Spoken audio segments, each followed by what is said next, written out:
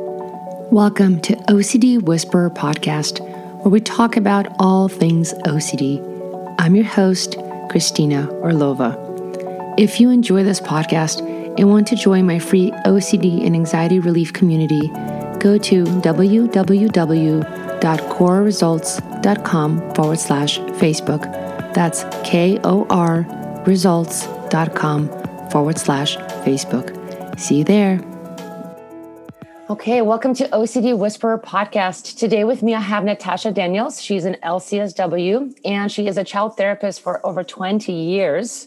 She's also an author. At least I saw 4 books on Amazon. She's also the creator of At Parenting Survival podcast and School with online classes. And she's a YouTuber, and she has a channel that's called Ask the Child Therapist. So welcome to the show, Natasha. Thank you. Thanks for having me. I appreciate it. Absolutely. So I think one of the first questions I'm going to ask, because I certainly was curious, and I think probably, folks maybe who have seen or heard of you might wonder, like, at parenting, what is the at or AT? Kind of, if you can tell us a little bit about that. Yeah, and it's AT, which it's been annoying. So it stands for Anxious Toddlers to Teens. And it's a long story I won't get into, but this whole journey started when my practice was kind of quiet, and I had a background in infant and toddler mental health. And so I wrote a book on how to parent your anxious toddler. Well, I actually I sent like a proposal to a publisher, and then I was like, oh, whatever, forget it. And then they took it. And so I had to write this book. I love it. Oh, I have to. Like, oh my gosh, because I'm busy now. And like 5 months later, I'm like, oh, I forgot I did that. So that was in 2015. And so they were like, you probably need a platform, blah, blah, blah. And so I made my website, and that actually was the entry point into getting into this world. Mm-hmm. And shortly within like a year, once my kids were growing up, they were out of their toddlerhood stage. I didn't want to talk about toddlers anymore. I really want to talk about anxiety and OCD with all ages. But, so then I called it Anxious Toddlers to Teens, and then I abbreviated to AT. So that's more than you ever wanted to know. So I work with all ages, school age, teenage, even like some young adults. Like my YouTube channel is really for tweens, teens, and young adults. So got it. Okay. Yeah. That was actually one of my big questions for you, is like, how did this get started? What does this stand for? I'm always curious about people's journeys. Yeah. And can I ask kind of what got you into going into this niche or the specialty, especially with OCD and anxiety? Yeah. I wasn't even supposed to work with kids, ironically. So in my graduate program, they kept accidentally putting me in internships and placements that were with kids. And I was, because my father was severely mentally ill growing up. So I wanted to work with the SMI population. He had bipolar with psychosis. So it was like my whole goal was to work with that population. Mm. And, I think the universe works in magical ways. So it just kept pushing me towards kids. And finally I was like, oh my gosh, I love kids. So, but then shortly in my private practice, I found that I really gravitated towards the kids with anxiety and OCD the most very early on. And I didn't have kids of my own when I first started, because a lot of people say, oh, did you get into this because you have 3 kids with anxiety and OCD? No, that's just the genetic, it's just the genetic journey. But I really enjoyed helping those kids with anxiety and OCD more than my other clients. So I found like I was just looking at my schedule and getting really excited that I had a couple of those on my caseload. And then eventually, pretty shortly into my private practice, I just made it solely anxiety and OCD. Wow, how awesome is that? I love that. What a beautiful journey. Yeah, the universe sure does work in mysterious ways sometimes. Absolutely. Well, since you're here, I think one of the things that I definitely know for my audience is that there's definitely a lot of parents who obviously have kids, teens, even adult children who have OCD. And one of the things that I hear often is when parents are not on the same page. Now, I know there is a training called SPACE that's out there, and I recently actually took it myself, and that's really geared towards supporting parents. But I wanted to know more outside of that training, more from your experience and expertise as a parent, as a clinician. Can you talk to us a little bit about, what could be some things that parents really need to understand to make sure that they get on the same page in terms of, the best outcomes that they would want and results for their child who is dealing with OCD? Yeah, it's a good question, because I think that sometimes we don't realize the full impact of how that could sabotage treatment when you have two parents who aren't on the same page. Because, I mean, I'm sure, as you know, like OCD is a family affair. And so if you have one parent who is accommodating and is undermining the other parent, it's like being on a hamster wheel. You're just like, you're spinning and you're spinning and you're like, why aren't we getting anywhere? And sometimes in my practice, which I don't have anymore, I actually shut it down in February, but in the past, sometimes parents would be like, I would only see one parent, a lot of times just the mom. And sometimes they'd say, I don't know why we're not making any progress. And then a little bit into it, I'd find that the other parent was accommodating and was doing the compulsions with the child. And it's like, well, it's like, why are we flooding when we haven't like plugged up the hole? But I think the approach is probably something that is maybe counterintuitive. I think sometimes we just want to really get that parent to do the exact same work that we're going to do. So we want them to do ERP. We want them to really roll up their sleeves. We want them to go to therapy appointments. And it can really ruin your relationship with your partner if your partner's not wanting to do that. And so I think just like our kids, we have to meet them where they're at. And we have to say, because I think building up that resentment, actually, it's more negative energy in your body. It's more negative energy towards your child. It ruins your relationship, the foundation of your family. So it's saying, in what aspect can I help my partner understand this if you're seeing some difficulty? Because I find that one parent is gung-ho, that's probably the wrong word, is like educating and is rolling up their sleeves. And you have, if you have this dynamic, you have another parent who's not as active. And if it's an issue, that parent's not doing much. So is there a different way for you to educate them? Some parents aren't going to want to go to therapy sessions for their own reasons. Sometimes they're not going to want to read a book. So could they watch a video? I know I have a lot of dads take my online class because they'll watch a 10-minute video once a day versus a book. And I think some of it's acceptance of, instead of getting angry about it, it's just like, it is what it is. And not everyone, there's a lot of grief that comes with OCD. There's a lot of grief about what is versus what you thought it would be. And, having a partner, we're not on their journey. And so I think it's dividing and conquering. So if you're not going to help me, don't hurt me. Like my husband used to say, if you're not going to row, at least just put down the oars, so you're not rowing in the opposite direction. That's a great analogy. Yeah. And so sometimes it's just saying, these are the roles. And, in my house, we had defined roles, and so I did pretty much everything when it came to the ERP, but I couldn't handle the blood stuff. I can't handle taking them to get labs. Well, both two of my kids have autoimmune issues, so they have to get labs all the time. And he was just really good with that. And so I think talking to your partner and saying, what things do you want to do? And not saying these are things you're going to do. I think it's a collaborative approach, just like it is with our kids, and saying, what do you want to do? And if you can't support our children, how can you support me? Because I think sometimes also we don't realize that we don't think out of the box that, like, okay, if I'm going to cover all this OCD stuff, that's fine. What are things that you can do for me? Can you, take this off my plate that you're more comfortable with so I can focus more on the kids? So I think that was a long answer, but no, that's a really great answer. And I think that really gets to it. And I think the follow-up question that I have now is like, well, what if you have, because this is also something I see often, which is pretty similar to what you just said, when usually one parent, kind of the dynamics is one parent is more almost like the enforcer of, like the rules or responsibilities are okay, well, let's do this, or we have to do that, et cetera. And maybe the other parent is much more allowing and kind of laid back and like, hey, it's not a big deal. It's okay. And so if you have these kind of styles also showing up, how do you help, or how do you help them understand how to bridge it together? Right. Because exactly what you just said, if you're not going to row, at least put the oar down, because then what happens is, let's say I am making some progress forward. And of course, as we know, kids are awesome. We're all kids and teenagers at one point. And I certainly remember myself as a teen, I would definitely split my parents, especially if I knew that there was room to do that, because ultimately I want what I want. So, it's like reminding them like, hey, your kid's going to want to get what they want to get, whether that's a reassurance or a compulsion, or they want extra screen time, whatever it is they're after. And if they see they can split you, they will.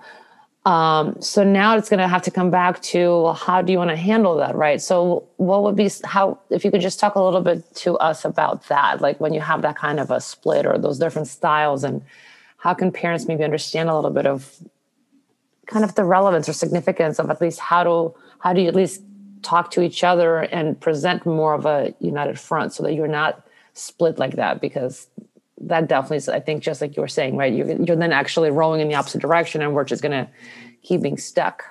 Yeah. Well, and I think there's probably a spectrum of relationship dynamics, right? So some of us have like there's a lot of room in there for dialogue, conversation, and some of you might be like way on the opposite end of the spectrum where your partner's going to just completely shut down. So for those that are extreme, where you're like, I can't even talk about it, or he'll just say no, you have to get into couples therapy ideally, which I know that can even be a challenge.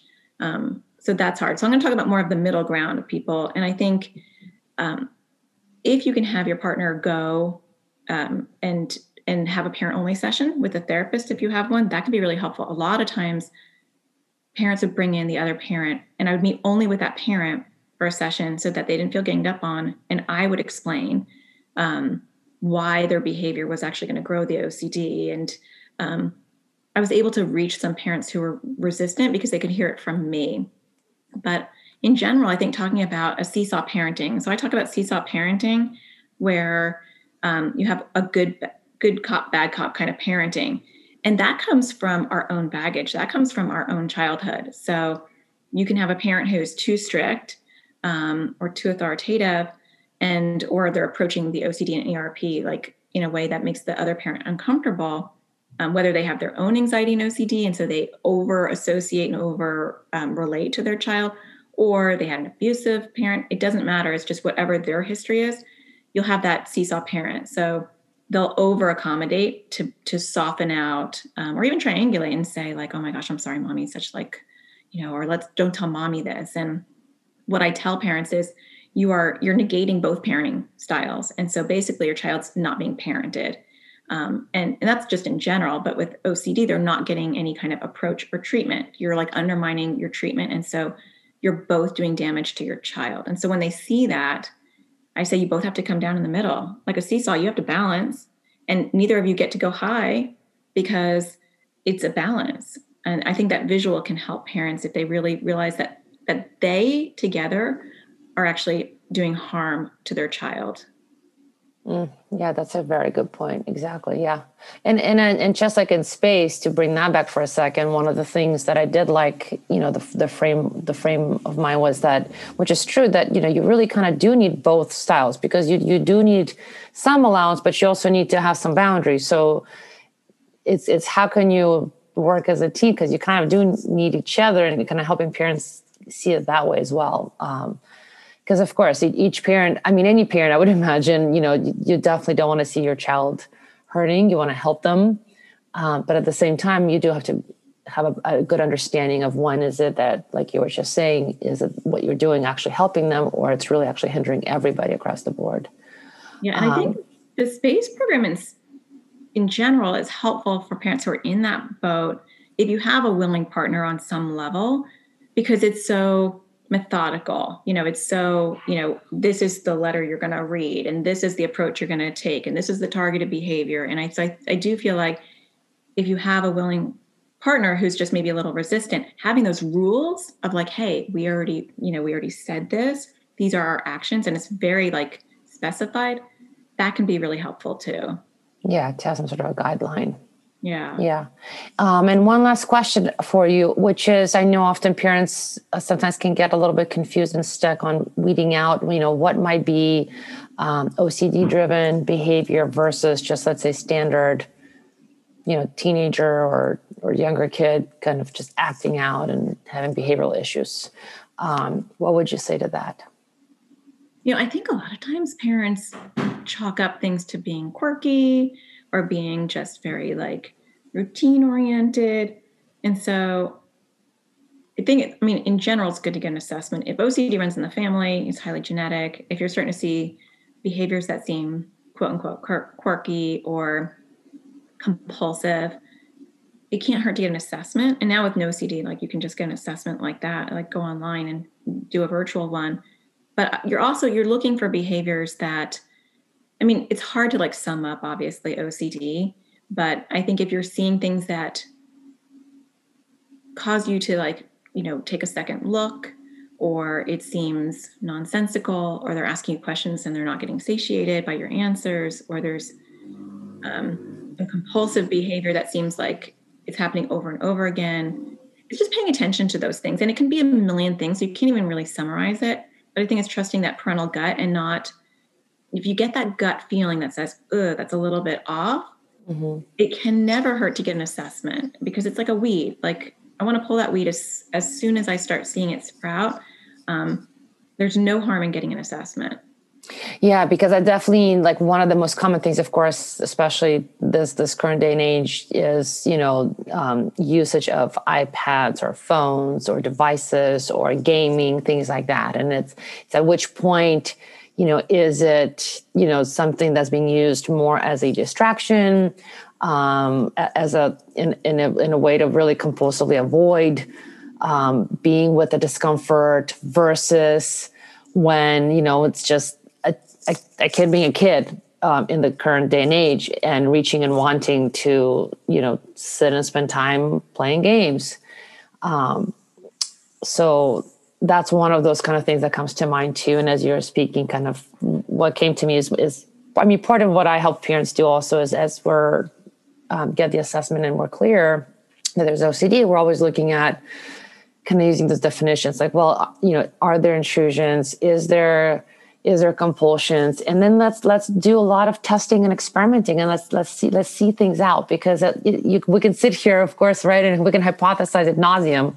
That's not going to do anything. But once we actually experiment with stuff, we get to really see what comes up, and then you start to notice what's there.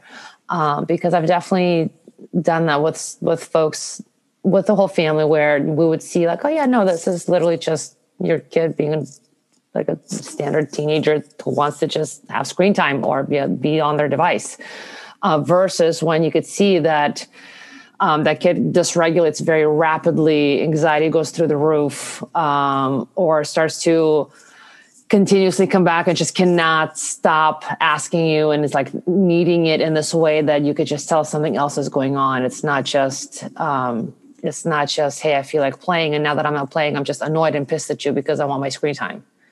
Yeah. I like what you said. Like, if they say it's not OCD or it's not a compulsion, it's always great to say like, well, that's awesome. Let's just play a game and say like, don't do that then, for my 17-year-old and I, because she's the only one not diagnosed with OCD. And she's got tendencies for sure. My other two, like full blown medication, but I'll say, well, if it's not a problem, then just don't do that, and then there'll be that resistance, and you're like, okay. But I do feel like, also totally separate from what I just said, like, I feel like parents will confuse OCD with like gaming addiction or phone addiction. I get that a lot in my online class. Like, how do I do ERP for them being on their phone all the time? And I'm like, okay. Yeah, that's a slightly different. That's not necessarily. There's a difference between being, having an addictive personality or being obsessive or using those as coping mechanisms in a very unhealthy sort of way, versus that being actually the core issue. And I think sometimes parents, they see the fever, but they don't get the origin of where that fever is coming from. Yeah. Awesome. Well, thank you so much for coming on and answering some of these questions. And how can people find you? My favorite house is my website. So you can go to atparentingsurvival.com, and from there you can find my podcast, my YouTube, and my classes. Beautiful. Thank you so much. Thanks for listening to OCD Whisperer podcast. If you are ready to take control of your life, join our free 5-day OCD Recovery Kickstart Challenge. Go to www.coreresults.com/5-day challenge. That's KOR results.com/5, the word day and challenge.